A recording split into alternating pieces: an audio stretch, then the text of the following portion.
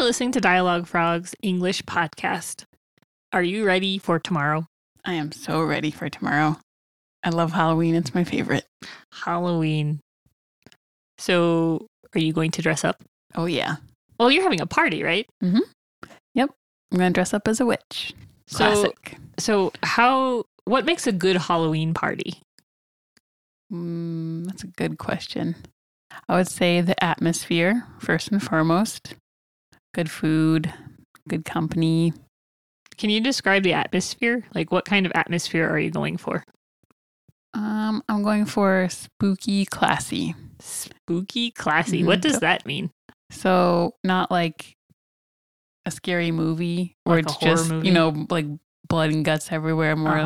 More dark lights, kind of jazzy music in the background.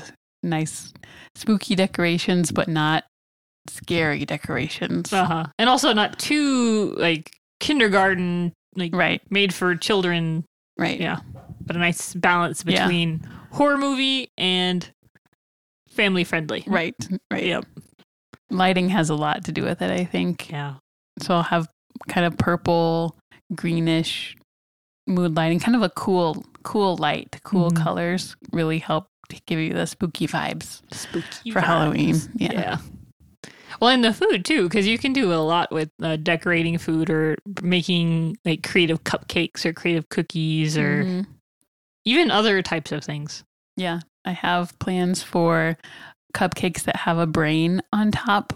Oh, That uses, once you decorate with the brain, it uses strawberry jelly kind of oozed over the brain on the cupcake. to make it look like blood. To make it look like blood. Oh, that's clever. Yeah, there's that. And I've seen some cakes will have crushed Oreos on top to look like dirt, and you can make it look like a graveyard. It's really cute. There's so much creativity that comes out with Halloween and Halloween decorations.